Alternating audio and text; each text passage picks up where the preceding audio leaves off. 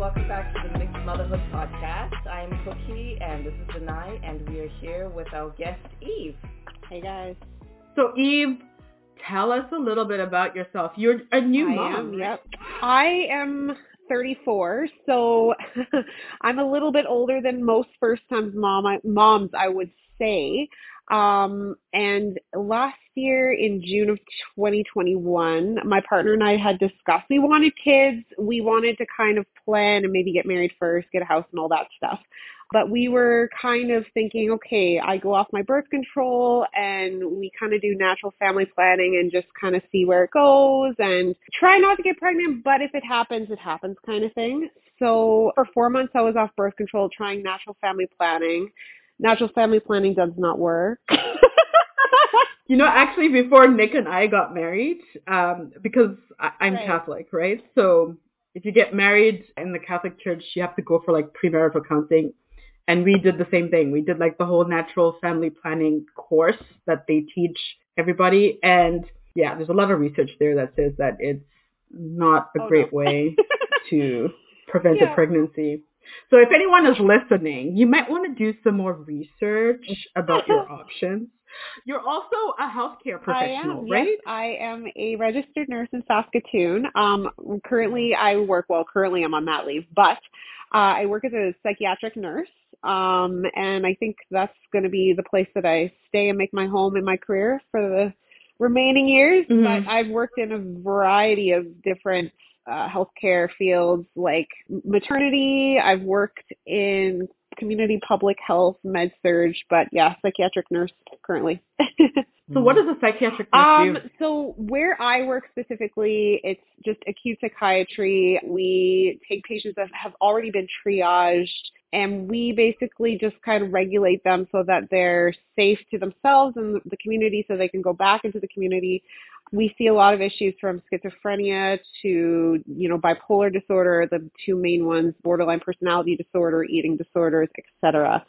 I wanted to go back to what you said right at the beginning when you said you feel like you're 34 and one of the older new first-time moms. Yes. I think the trend is actually going to anywhere between 30 to 35 being first-time moms.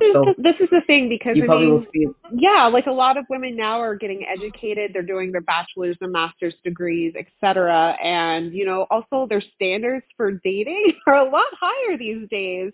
And they're not willing to put up with crap from men. So they're sticking around to wait for the right one and kudos. And that's kind of what I did. That was my philosophy. So I have no regrets in doing this mommy thing at 34. It's wonderful. And I feel like I have all the tools that maybe I wouldn't have had in my 20s doing it at my 30s. So For sure.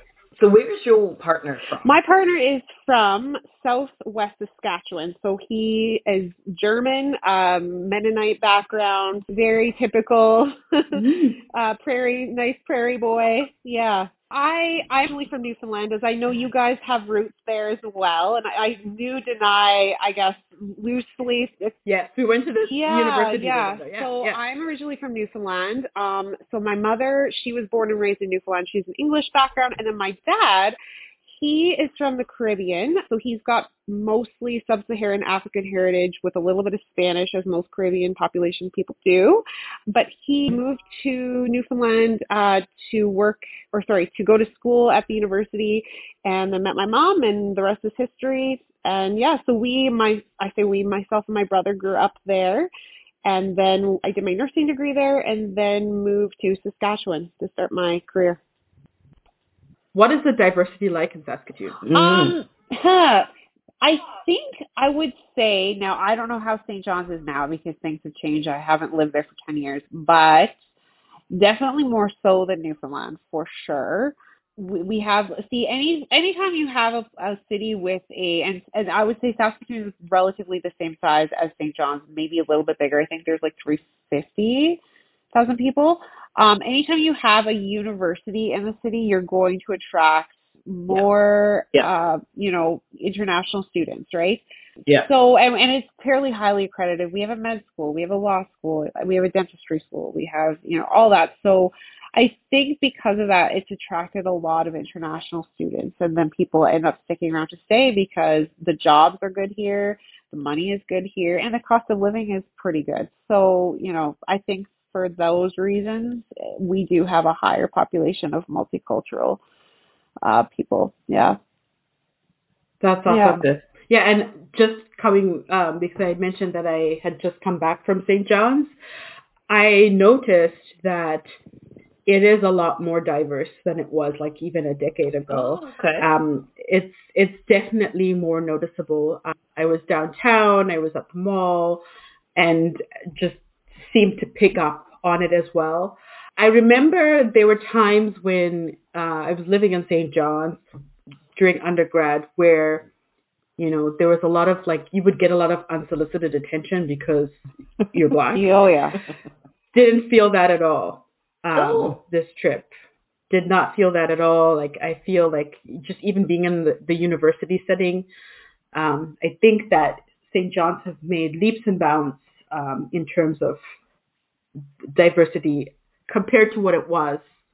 And I think international numbers have increased as well, Okay. yeah. which is great. I think anytime you have diversity in any sort of environment, it improves your Community. accessibility to certain services. I think it makes the community better. Like I was very impressed by just the diverse range of restaurants there. Like you could eat pretty much any cuisine I did from the notice world. that Like I actually. can't. Yeah, yeah, no, I did notice that the last two times I had been home. Now, I am kind of a creature of habit, and I go home and I just do my same routine always, and I'm not a tourist, you know what I Hmm. mean? So I haven't really checked out Yeah, much, but I did remember seeing some newer, more international cuisines pop up there. So yeah, that's really good to hear.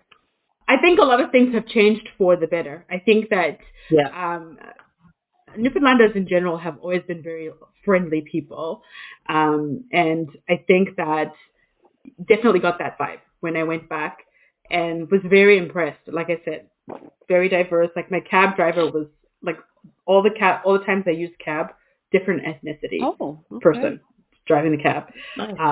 So still not a lot of diversity in more senior roles, like more professional positions, but definitely at the university, definitely within the community, and I think that's awesome.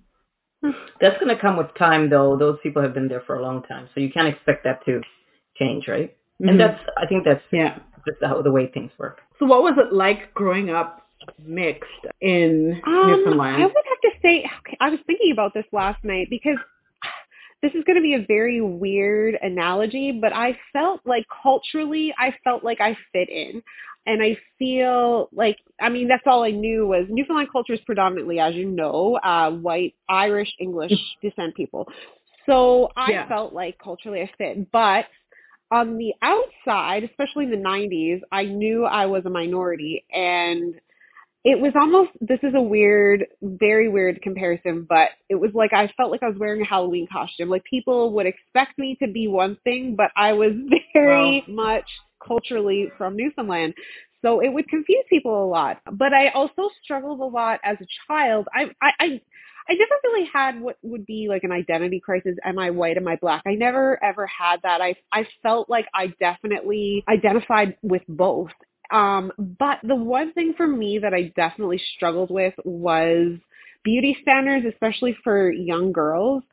Like, where were the Disney princesses of color back then? Like, I think there was like maybe just Pocahontas, like that was it.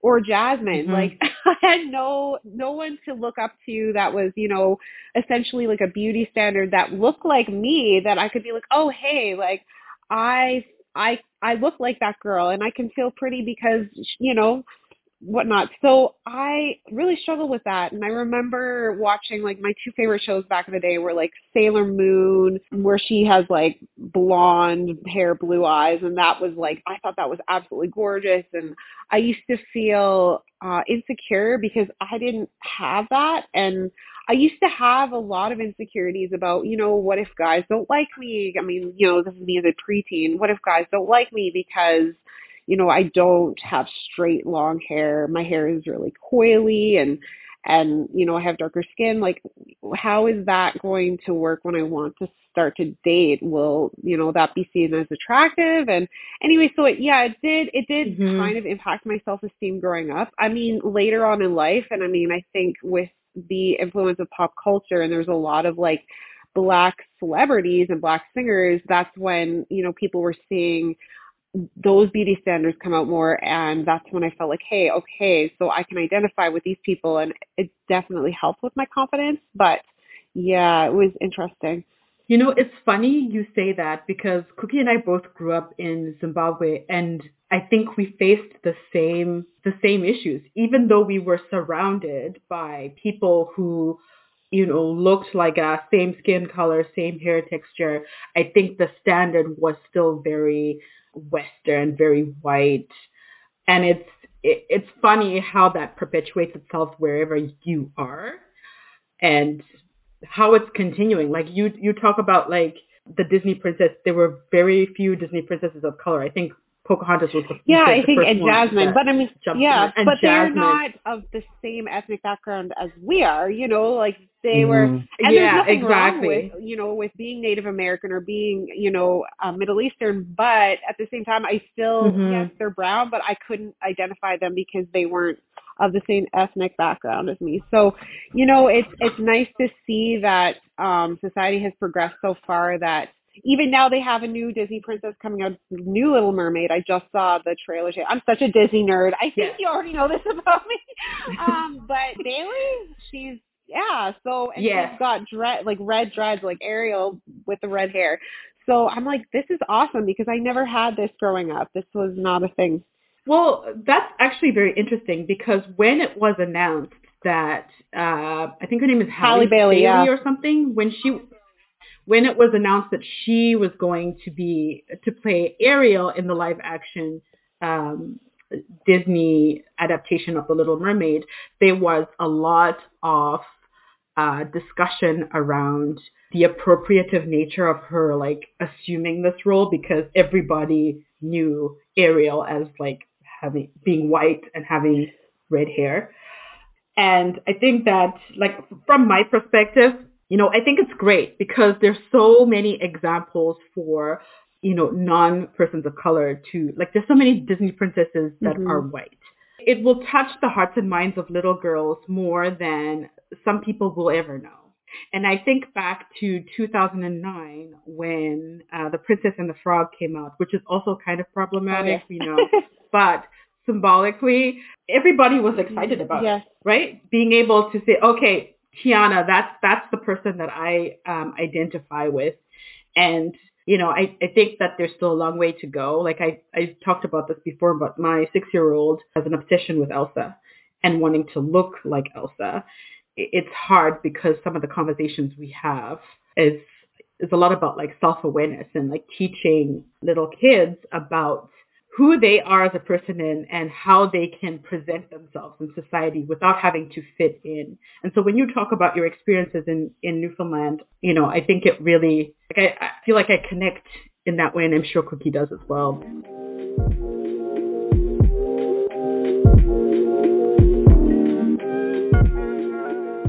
Did your No, no, no. parents Go ahead. ever express to you what issues they kind of face? Have you ever had that Oh yes, conversation with them? yes. And Oh. thankfully, yeah. So my mom and dad have both told me that back, I mean, when they started dating, I think it was like 1979 in Newfoundland.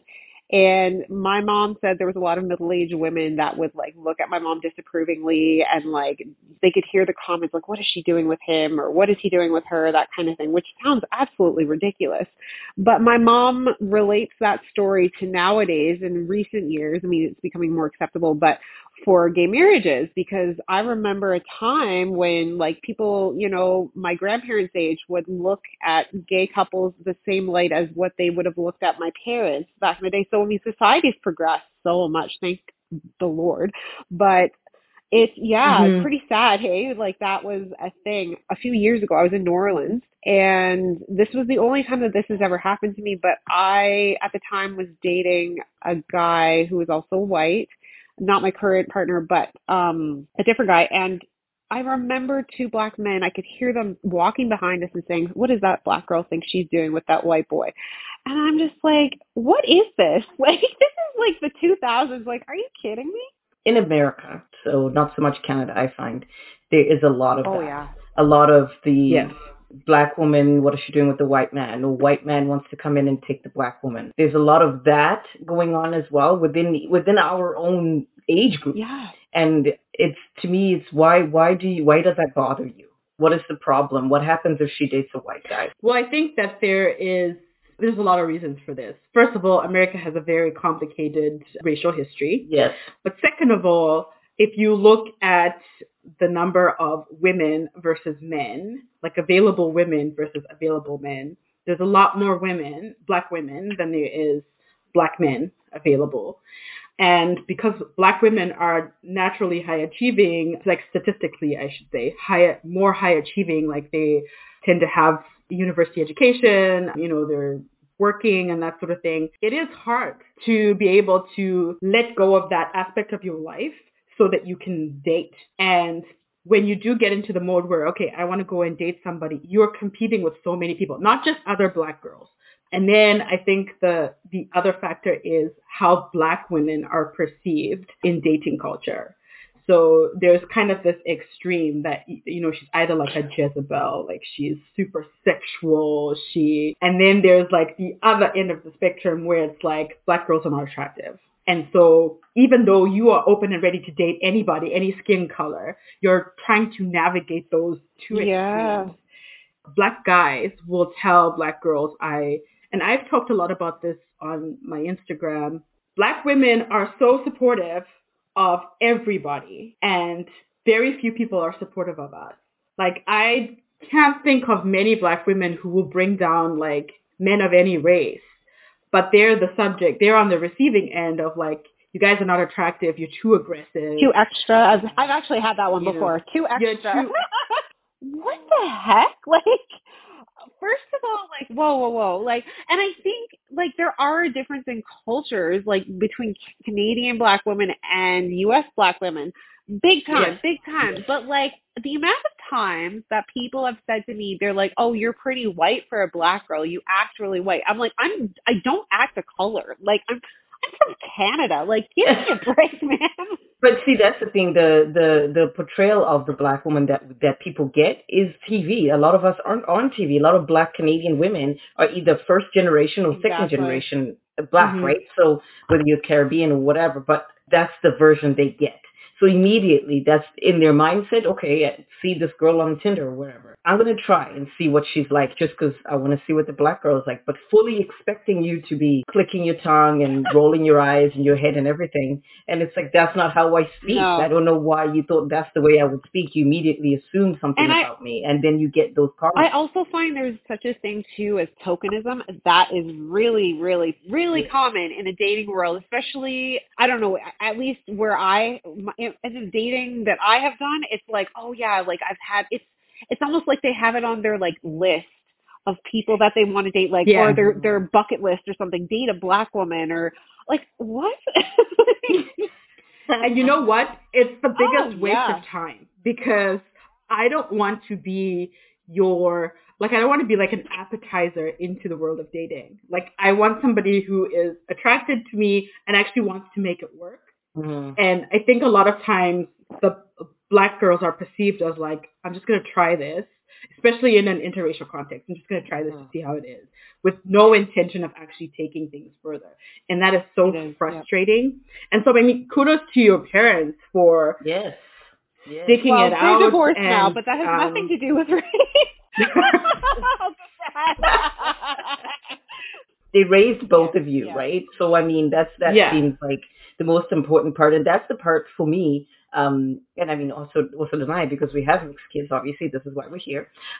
Is where I think a lot about what is it going to look like for my children? What is it going to be like for them? Are they having that identity Yeah. crisis? Is that a guaranteed they're going to have that identity crisis, or do I just carry on and lead them the way I know how as a parent, not like a black parent Hmm. or a black woman, just as a parent, and just try and do my best that way. So I really appreciate you being here today. Actually, Thank you. it's nice to know that some level of they'll be okay. They just need, Thank you. Yeah. your guidance as It's people. interesting too with my Mhm. daughter. So because I'm half and my partner is full white German Mennonite. So my daughter was born very light skinned, like I would say. She looks white. She's white passing. So it'll be interesting for her growing up when her friends see me pull up in the car being like, hey honey, let's go. So I'm wondering what kind of dynamic that will have with Zara as she grows up. I mean, obviously, she's going to know I'm her mom regardless. And I had the same thing Mhm. where my mom is blonde. Like my mom looks nothing like me. And I would pull up, or sorry, my mom would pull up to pick me up at school, and people were like, what? And like I got the comment, "Are you adopted?" No, I'm not adopted. She is my mother. People actually Oh, ask you all the that? time, all the time, all the time. Up until I was probably like, and I mean, Wow. to be fair, it was, often from young kids who really didn't know, especially in Mm. Newfoundland, they don't see the diverse racial culture. But yeah, it was quite common up until I was like about 12. And then people kind of did their color theory and realized that, you get dark brown and you have a peach color and, together you get me. So Yeah.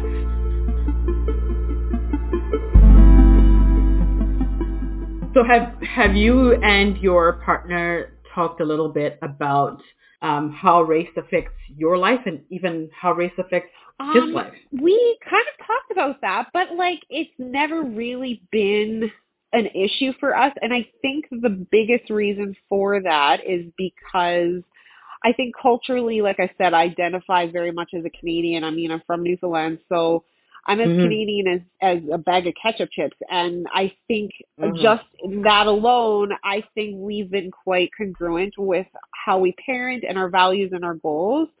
So I think, yeah, and also he comes from a very like accepting family. His brother actually is married to a Black and Hispanic woman. So, like there's no shortage of racial and cultural acceptance in his family. And I think that has never been an issue ever.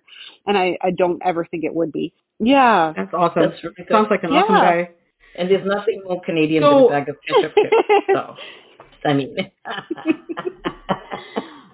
so let's talk a little bit about parenting. So you have how old is your child now? Zara She just is turned 2 months old today. You mentioned that Zara doesn't necessarily present as being No, mixed, not at all. right? So in the future, when she asks you questions about, your background and why you're different, I imagine it would be questions that you may have asked your parents, or maybe not. The reason why I ask is because years ago, I remember my daughter asked me like, why is it that the two of you look different? Like, why do you have dark skin and why is Dad peach? I think those were her yep. exact words.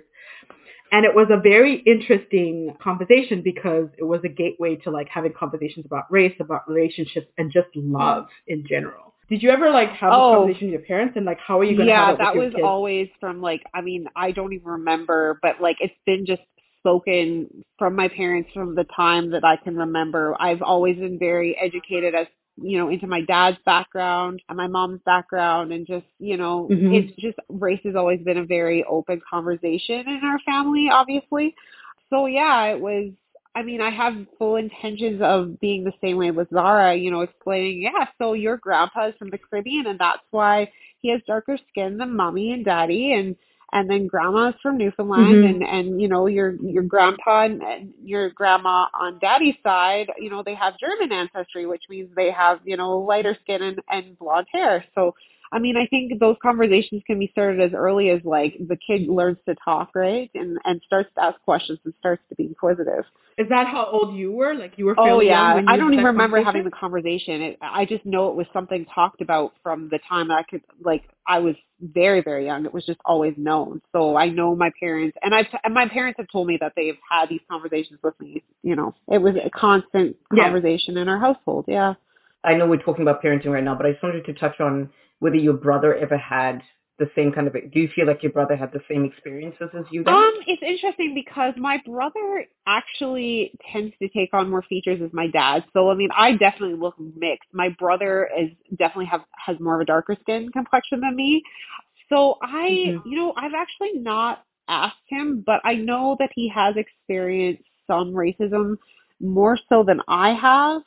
I think and thankfully my racism experiences have been minimal, but I know he has definitely experienced them growing up, and I don't know if it's because he's a boy and guys tend to be a bit more aggressive towards each other. I have no idea, but I think he's had a little bit more of a negative experience than I have, for sure. And I mean, even just, I remember Cookie when we were living in St. John's and having to navigate weird microaggressions and, sometimes outright racist situations.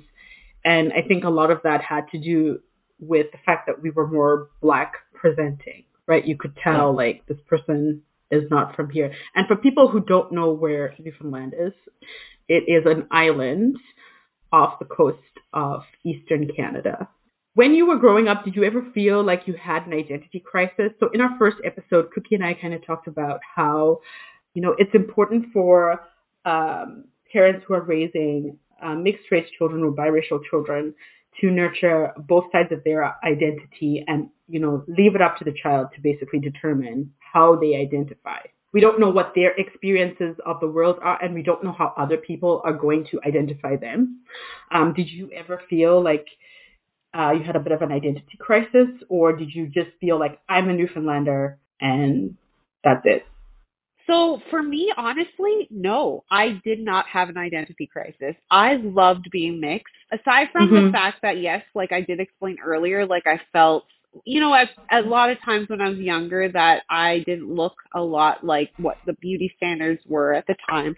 But I didn't ever feel like, am I Black, am I white? I always felt comfortable being both.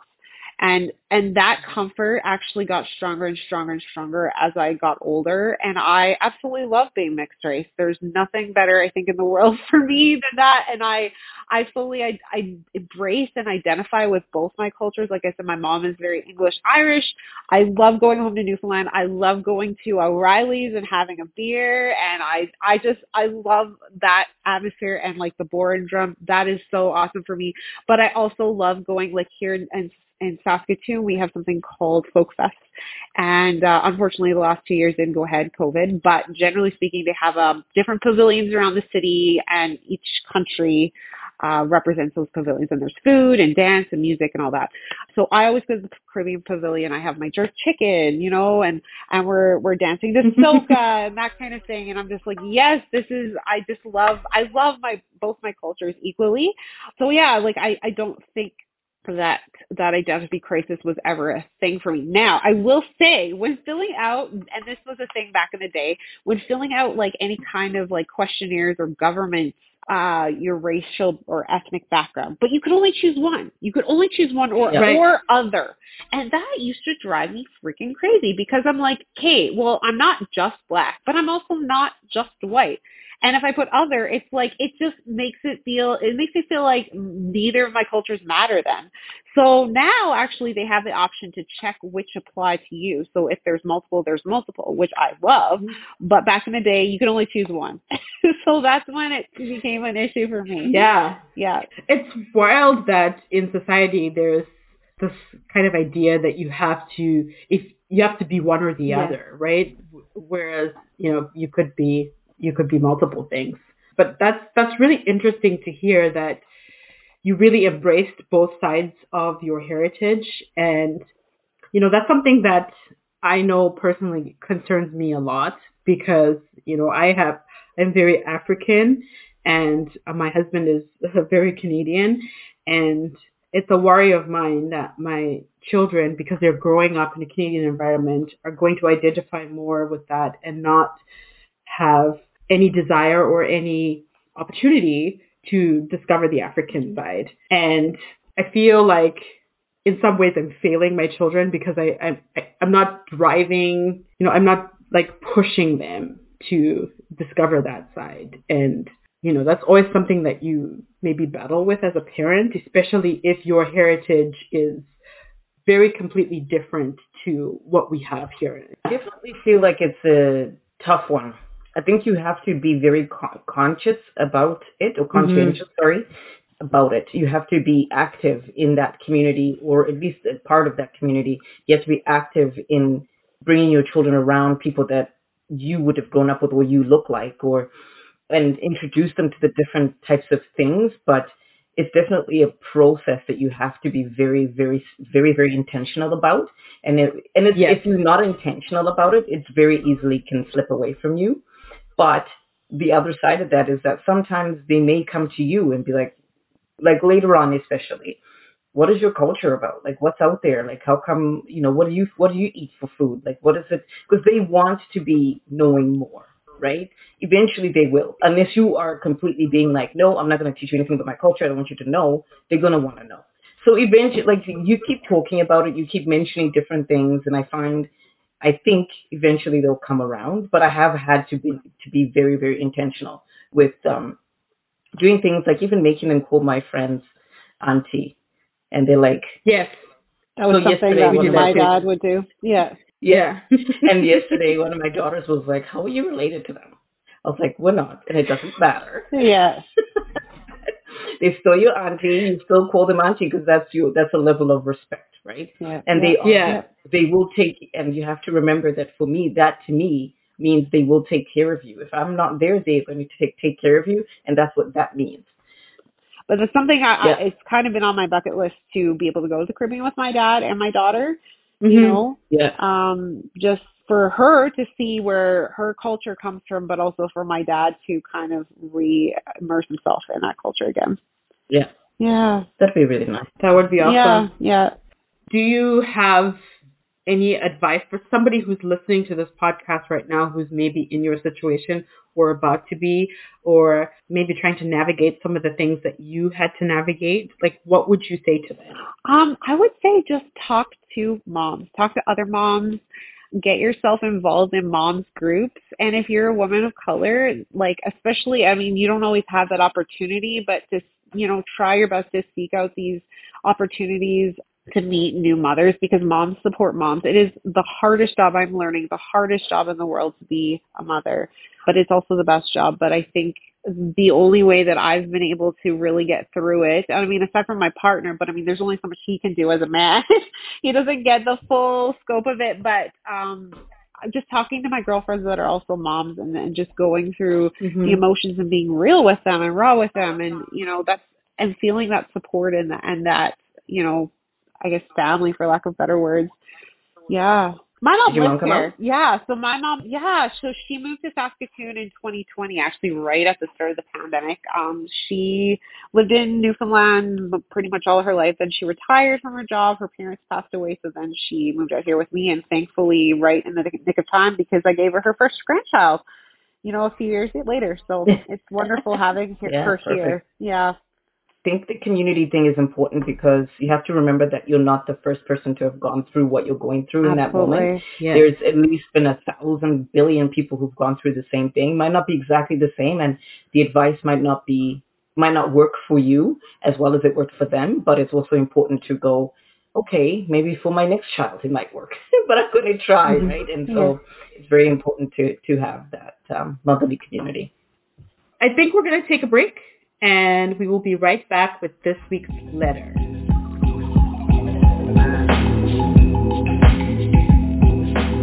Welcome back, everybody. We took a little short break, and now we will get into our letter for the day. So here we go. Hi, I'm Nora. I live in Lower Mainland in British Columbia, Canada. I'm white, and I'm married to a black Jamaican man. We have 3 kids, 14, 12, and 8. My husband grew up in a strict household where both parents expected a lot of him. For example, he was expected to make his own bed and cook his own breakfast from the age of 7, which I think is too soon. I, on the other hand, grew up in a very average Canadian household. My parents expected us to make our beds and keep things clean, but they never demanded it, and they certainly never made us cook for ourselves. I'm starting to see some of my husband's strict upbringing surfacing. It terrifies me to think that he has these expectations of our kids when I think their energy is better deserved elsewhere. What is your opinion? Am I overthinking this? There's a lot to unpack here. She has to remember that the different cultures, there's a reason why they did that, what they did. There was a standard that they needed to uphold. There's a background to the way that they raised him. They had to do that in order to instill a certain level of standard for him and for the future people that he will meet. So it may come across very harsh, but in all of that, she became attracted to him because he became this man that he is because of that. I think it also depends on where you're raising your kids. So they're like in probably the most chill part of the in country. BC. Yeah, very chill. Like I'm not expecting. Like I remember learning these things as a kid. Like I think I started making my bed when I was in grade 2. Not very well, but I started making my own bed in grade 2, and then like age 9 or 8 or 9 or something, my mom taught me how to boil an egg. And then she said, you never have to ask me to boil an egg anymore. And, looking back, I'm kind of grateful that we had those skills. And her kids are how old? 14, 12, and 8. So they're 14 and 12. I mean, I feel like there's some reasonable expectations. I mean, it was a bit different for me. I came from a single parent household, so I kind of had to like do a lot on my own. But like even now I'm thinking like at 13 you should be doing your own laundry. I'm sorry. Like I really do. I think you are old enough to operate a laundry machine. I think even like to make a small simple meal is okay. The odd time, setting the table, doing the dishes, even taking out the garbage. I think for teenagers that is okay. However, for an 8-year-old, they said 8, right? Was the youngest? Yeah. I think 8 is the youngest. Yeah, for 8, that might be a bit of a high expectation, but for the teenagers, I think that, it's okay to have those expectations. But now, Eve, when do you start, though? You can't start that at 13.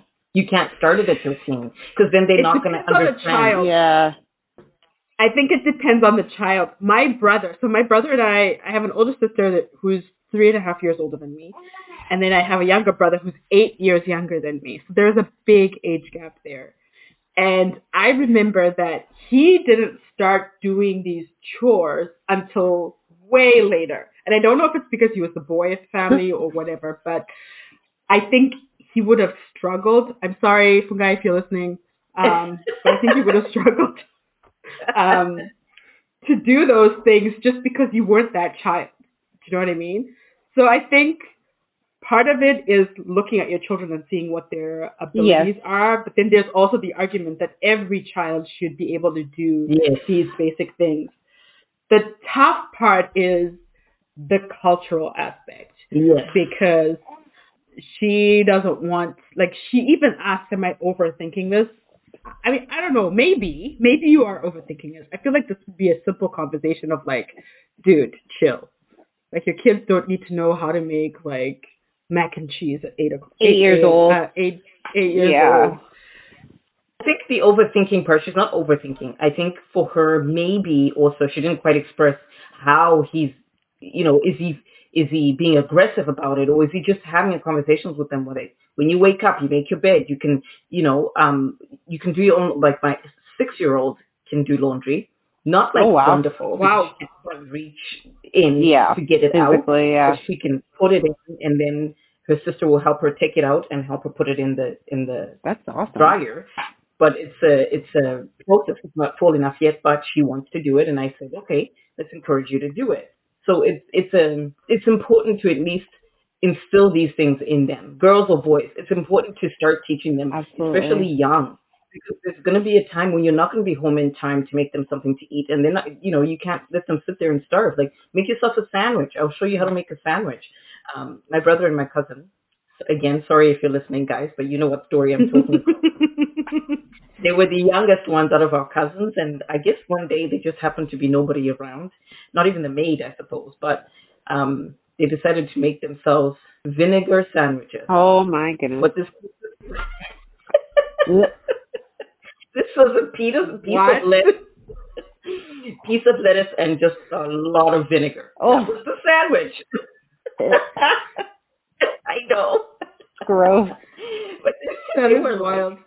Maybe 9 and 10 at that point. But at that point, you should know. Get some peanut butter.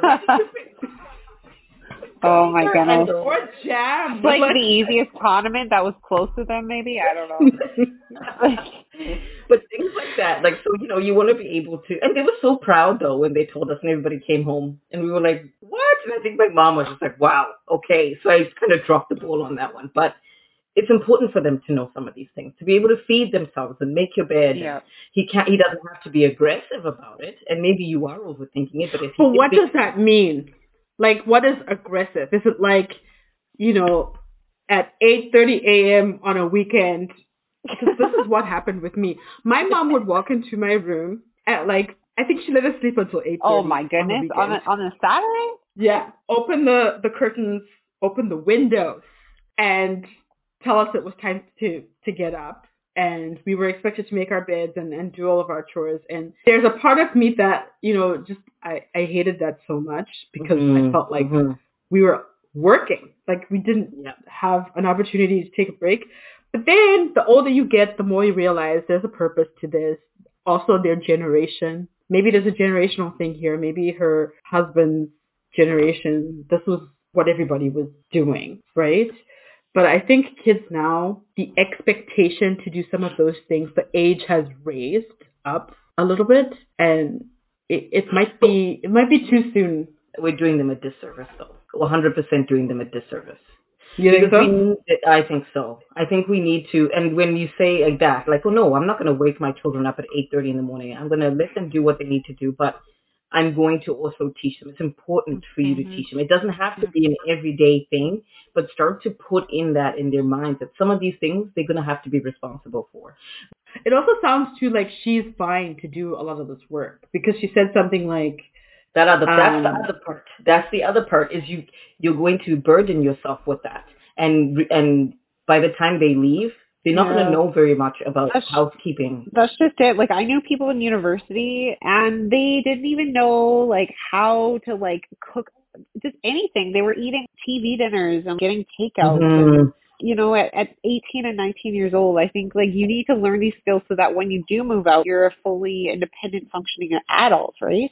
Yeah, we're not asking you to make 5-course meals, but you need to know how to boil an egg, flip an egg, how to make a sandwich, how to just take care of yourself. And then it also speaks to the people you're going to be living with are also going to expect some sort of level of cleanliness and upkeep, right? And if you're going to always be just living the way you've always lived because you don't know any better, that's gonna cause some tension. The other thing that they talk about in parenting, like books and stuff, is that you need to give your children age appropriate like tasks. Yes. So you wouldn't give the 8-year-old, for example, the task of mowing the lawn with a gas powered lawnmower, right? Like that's not age appropriate. But maybe their job is picking up the clippings from the lawnmower. So that could potentially be it. I just feel bad for, I think her name is Nora, because it does seem like it's a cultural miscommunication. And maybe they just need to like be a little bit more open and honest. And she needs to say, I don't think our children need to do these tasks, but I think it's important that they learn to do this other set of tasks now. So no, Nora, you're not overreacting, but you definitely need to understand more about where your husband is coming from and understand more what his reasoning is, and then work together to come up with age-appropriate tasks. All right, we're going to take a break and we'll be back with this week's news.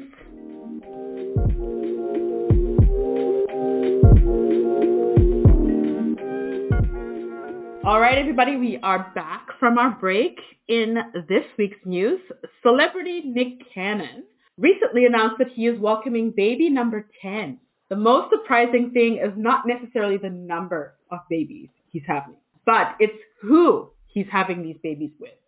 Cannon has been accused of only having children with racially ambiguous women. So what do you think about this? Both the number of kids that he's having and the fact that, so he has 6 women that he has had children with, including Mariah Carey. I'm a little bit torn on the picking specifically looking women to have children with. I mean, also the fact that he's having children with multiple women and there's now 1,000 children out there. But that's a whole other conversation. But I do think that, because historically, the lighter-skinned slaves were to be inside, right? So that's how they ended up lighter skin. The darker skins were outside picking cotton, so that's how they got to be dark skinned. So they really have that tension, which was intentional, obviously, because divide and conquer. So I think there's a part of that that's still within them without necessarily realizing it. I see what you mean.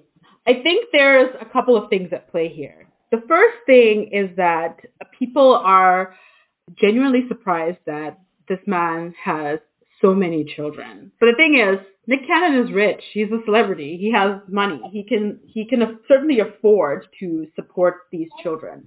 I think what people are upset about is the fact that I think there is probably a discussion to be had about self-hate and perpetuating anti-blackness with your children.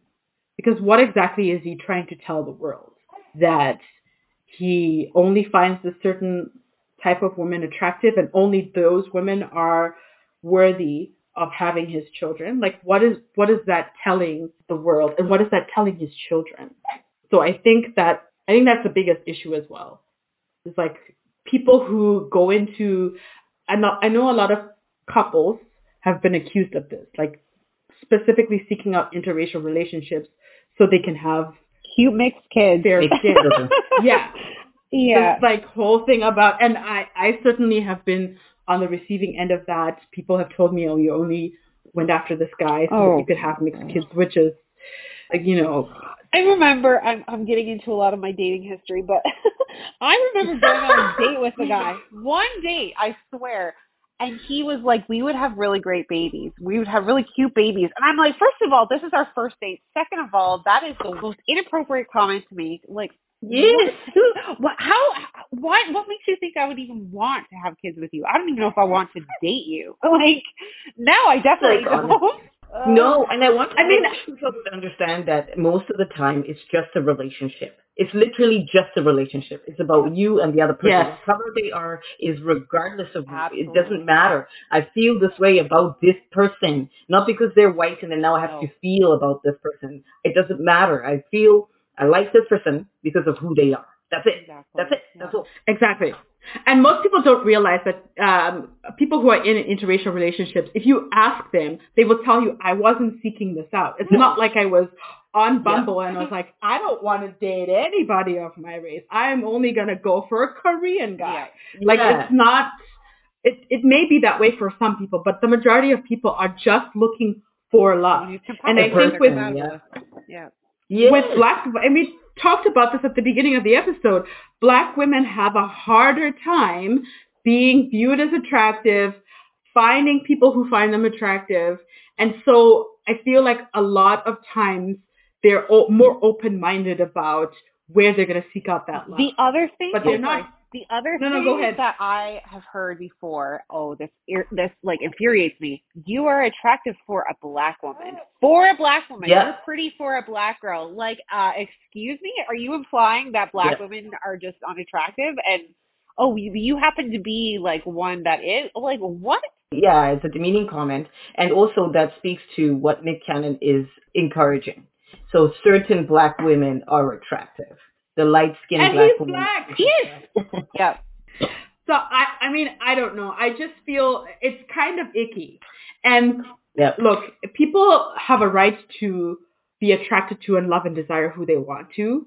But, making it your life's mission to seek out people only from a particular racial makeup is a little bit weird. Oh, absolutely. To me.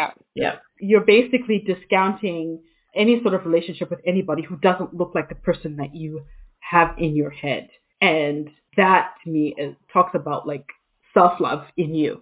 There's something going on in you that you're thinking, my kids will be less than if I have a Lupita-looking woman having my children. Who, by the way, is, like, absolutely freaking stunning. Beautiful. And I mean, I know for myself, I mean, I live in Canada and I've never lived anywhere else. So, I mean, the dating pool of my daughter's crying here. Sorry. The Hi.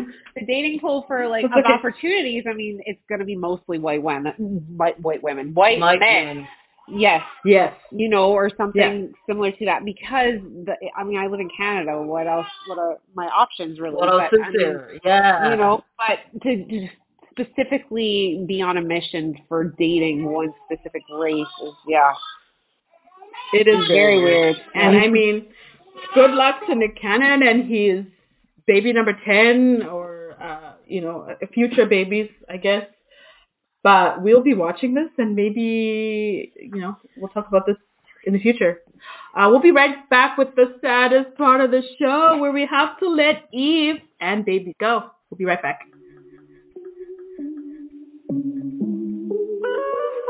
And we are back, and as I'm sure you can hear, baby Zara's joined us. So let's all say a collective hey to baby Zara.